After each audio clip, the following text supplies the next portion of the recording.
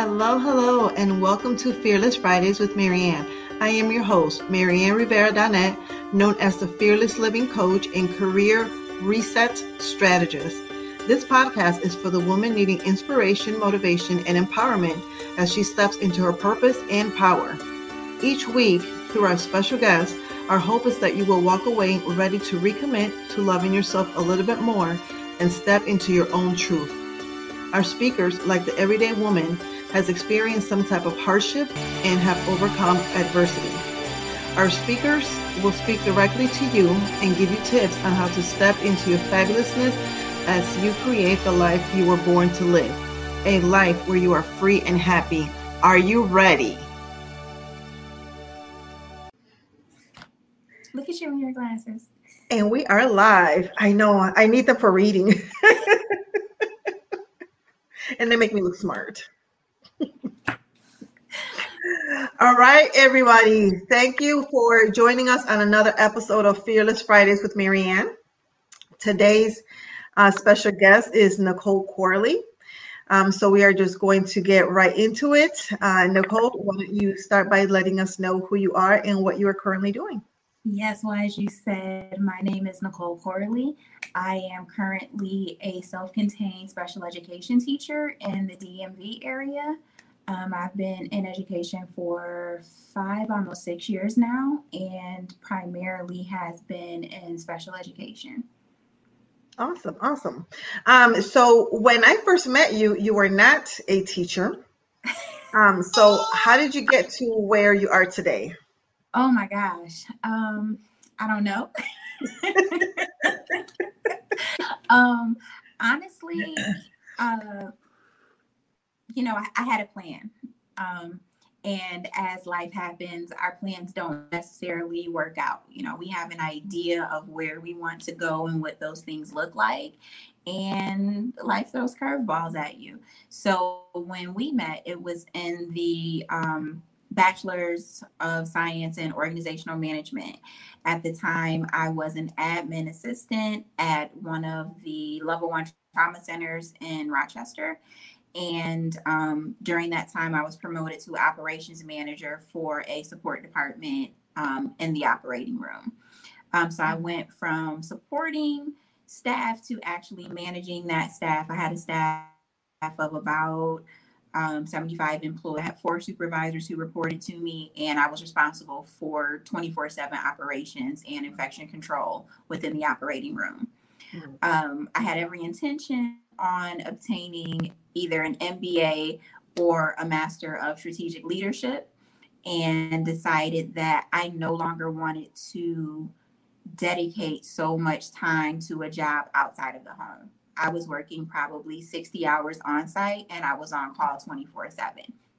And I didn't want that for myself anymore. And I decided to go into education. I figured, hey, I hadn't broken my own children, but I had also had experiences with my employees where it was really difficult to get people to intrinsically want to work at a higher level. And so things that one would think were kind of automatic or the next level in the process, it was really hard to essentially rally your troop and get buy-in for that. And so as I kind of hit that wall personally within my profession, deciding that I really wanted to do something different, I also thought about ways I could make an impact. Once someone's an adult, it's too late at that point in time, unless there's something that happens within them that is that impetus for change. And so I really thought about ways I could work with kids to expose them to different opportunities, really giving them kind of a wide worldview that wasn't necessarily present in education. And so that's really how I fell into it. I was really unfulfilled in my current position, and I was thinking, how can I kind of turn the tide? How can I affect some sort of change in this entry-level workforce that I'm seeing right now? And so I had been accepted to both an MBA program and to the MSL program, and decided I didn't want to do that. And so within like a week and a half, I had applied and was accepted to the Master of Education program at Roberts. Nice. Big transition there. So when you hear the words transformative freedom, what does that mean to you? Oh gosh. So, freedom, we think about the ability to do anything. You have the openness, giving whatever your talents are, whatever your abilities are, that you have the freedom to pursue any of those things. And when we think about anything that's transformative, we're really thinking about things that are changing. So whether that's a personal transformation, it's, professional, whether you're doing something in a community arena, but we're really looking, for me, I'm looking at that as the freedom to exact change wherever you are at, different levels, and within your personal life, within your professional life, just really having the ability to make changes where necessary. Yeah. So can you tell us about what has been one of the biggest obstacles you faced, and what did that process look like? Oh my gosh, myself. I laugh, but I say that in all seriousness. I think we all come with a construct of what life should look like. Mm-hmm. And many times when it doesn't fit that construct, it really throws us off kilter. And so what I found for myself was that things weren't fitting this ideal that I had created for what my life should look like, for what I should look like as an individual. And what I failed to realize is that the beautiful thing about life is that it's fluid, it's flexible. We have the ability to change and to be anything and anyone that we want to be, at any given point in time. And I was very rigid in so many things, and definitely in what I saw for myself, I did not leave room for the thought that things may be different. I really didn't have a backup plan. It was, this is what it is. This is how it's going to look. And when it didn't work out that way, it was jarring. It was a very jarring situation. And it was a long process to really, after spinning my wheels for so long, really coming to the realization that, it's time to kind of blow this thing up again and just start all over. Really evaluate my situation, the things that I wanted for myself, and what those things look like. And so, really just coming out of this construct that I had created for myself based on, many different things, family influences, societal influences, what I interpreted as womanhood as a professional. All of those things really played into this ideal that I created for myself. And I really got to a point where it was a hindrance for me. It wasn't allowing me to grow because I was stuck in this one frame of mind. So You mentioned backup plan. Do you think that if we have a backup plan, it's harder or easier to commit to something? Because if things don't go the way we plan and hope for, we know in the back of our minds that we have that backup plan that we can fall on. What are your thoughts on that? Backup plans they're good. But again, you can, if for someone like me who's an A-type personality, if it's like, okay, plan A doesn't work, let me go to plan B. Now that's kind of falling apart. When I say backup plan at this point for me now, that means being flexible, taking the time to intentionally reevaluate my situation, whatever that may be, reevaluating what my goals are, where is it that I want to be? What do these things look like? And how do I get to those things? And being okay with thinking outside of the box, kind of have this, have a couple of paths that you may want to follow, but there are some other opportunities that are available to us that can get us to that same endpoint that sometimes we're not open to. Yeah. And you mentioned earlier too, that sometimes we have a thought of what we want to do and what we want to accomplish, but then, the expectations of society and women and being a wife, and then we have the input of other people. Can you speak a little bit more into that and how that sometimes causes women, particularly, to become stuck and unfulfilled? Hmm. Yeah. We all have ideals of what people and things should look like. We have an ideal mother, an ideal father, these ideal relationships and those types of things. And sometimes we find ourselves outside of those ideals. Sometimes we find ourselves in those ideals and we're trying to maintain them. Um, but I think we have to be realistic with ourselves. Everyone's journey is different. Yes. The way that I reach my end point is not going to be the way that you reach your end point. And I think when we start to idolize individuals or ideas of individuals, concepts of individuals, we find ourselves in these holding patterns that don't allow us to live authentically. Mm. And, we're spinning our wheels trying to do things that aren't necessarily meant for us. And we become rigid, we become stuck. And so that's where we start to experience some of that resentment. We start to experience that sense of being unfulfilled because we aren't doing those things that we should be doing in the way that we should be doing them. There are some paths that are laid out for us, but there are times where we have to chart our own journeys. We have to chart our own paths. And I think that as women, we have to be more open to charting our own paths. Many times we want to follow what your mom did or what your aunt did or what your friend did, and really be okay saying, you know what, this is what it looks like for me and I'm good with that. And really giving yourself to that process in your own way, in your own time. So what has been some of your like techniques and things that you've done?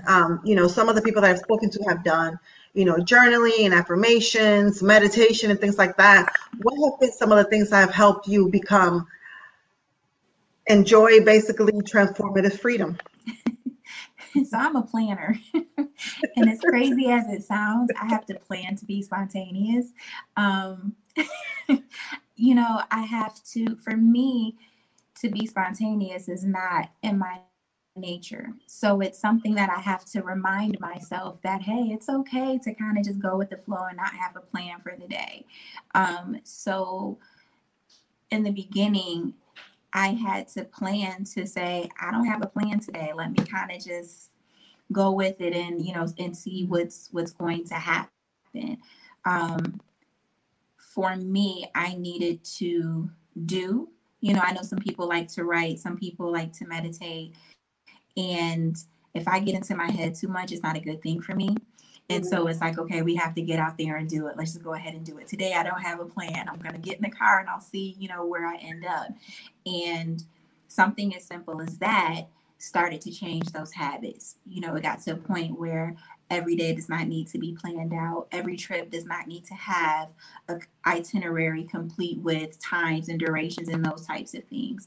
And so for me, it was being really intentional to do things unintentionally and understanding that that's okay, which allowed me to really give myself to the experience. So I would find myself being much more present in whatever it was that I was doing, while at the same time confronting some of those kind of fears and personal apprehensions that I had, not because of anyone else, but because these were things that I had told myself, oh no, that's not okay.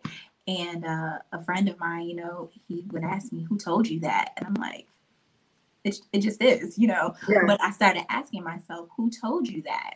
Where have these things come from? And if I didn't have anything concrete to tie those things back to, it's like, this is something that is not necessary. This is an unnecessary constraint that I'm placing on myself. Let me go ahead and do what I want to do when I want to do it without all of this other planning and all of this other stuff that goes into it that really takes away from what the experience should have been. Yeah.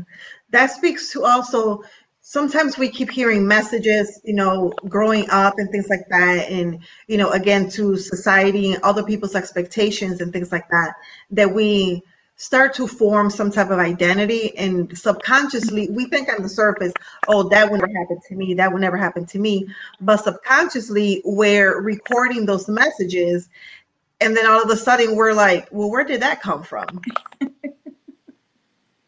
Can you relate to that?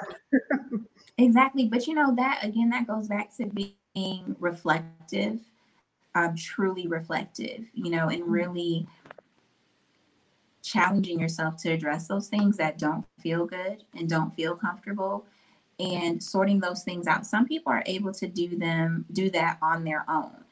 And some people need the help of, counselors and therapists, and there's nothing wrong with that. That was actually an avenue that I explored at a point in time. And I found that it wasn't something that worked for me, but I was open to doing that because I found myself at a point where I really wanted to do the work of making sure that I was living true to myself, to make sure that I was doing the things that Nicole wanted to do. Because honestly, when I looked at it, I said, I don't know where this stuff has come from. Right. Whose life am I living? But that caused me to have a lot of difficult conversations with myself initially, and then having to have difficult conversations with individuals in my circle. And that's something that I'm still doing to this day. But those are things that need to be addressed. And those are things that are okay. It's okay for me to say, I don't like the way that this is making me feel. I don't like the message that this is, that this has resonating within me right now, and confronting that, whether that's with yourself or whether that's with another person. And I think that many times that's where we as women really get hung up, where we're not confronting those things that don't make us feel good. And being okay with saying, you know what, that's not okay. And really being okay with changing those relationships, changing those dynamics. It doesn't mean that the relationship goes away, but you take back some of that power and you say, you know what, this is what I need in this time. And either you can give it to me or you can't. And reevaluating, adjusting those relationships so that as an individual, you're in a good place. Yeah, and that's very important too, because sometimes when women, we've been taught that, you can't speak up, you got to just pretty much be like a doormat, and it's very unhealthy. And the moment that you become assertive, people see you as being aggressive, being a know-it-all, stuck up, and all these sorts of things. So it's very important, what you said, to be able to speak to what's not making us uncomfortable. Trusting that gut feeling that we often get. Definitely.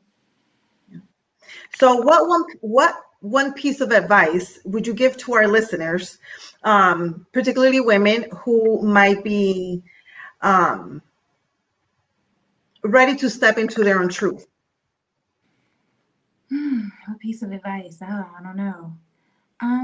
The journey is different for everyone. We all have different needs, and the way that we get to those needs, the way that we address those needs is different, and really being open and receptive to that. As girlfriends, we always have conversations, and, you say, girl, I can never do that. I'm not strong enough for that, or whatever the case may be. But understand that our evolution, our changing, our betterment doesn't look like what our girlfriends' paths look like. Really, what we should be getting from those conversations is that, hey, this is possible. So now let's talk about what you need and how I can support you in those things. So I guess to sum it all up, it would really be to understand that this is an individual process. And this is probably the most important time you want to not compare yourself to someone else, whether it's a trusted friend, a family member, those kinds of things, but being open to what it looks like for you as an individual. Yeah. Awesome. So now that 2021 is upon us, what are you most excited about? What's one thing that you cannot wait for in 2021? You know what? I don't think it's just one thing. I know 2020 has been a very different year, and it was very difficult for a lot of people.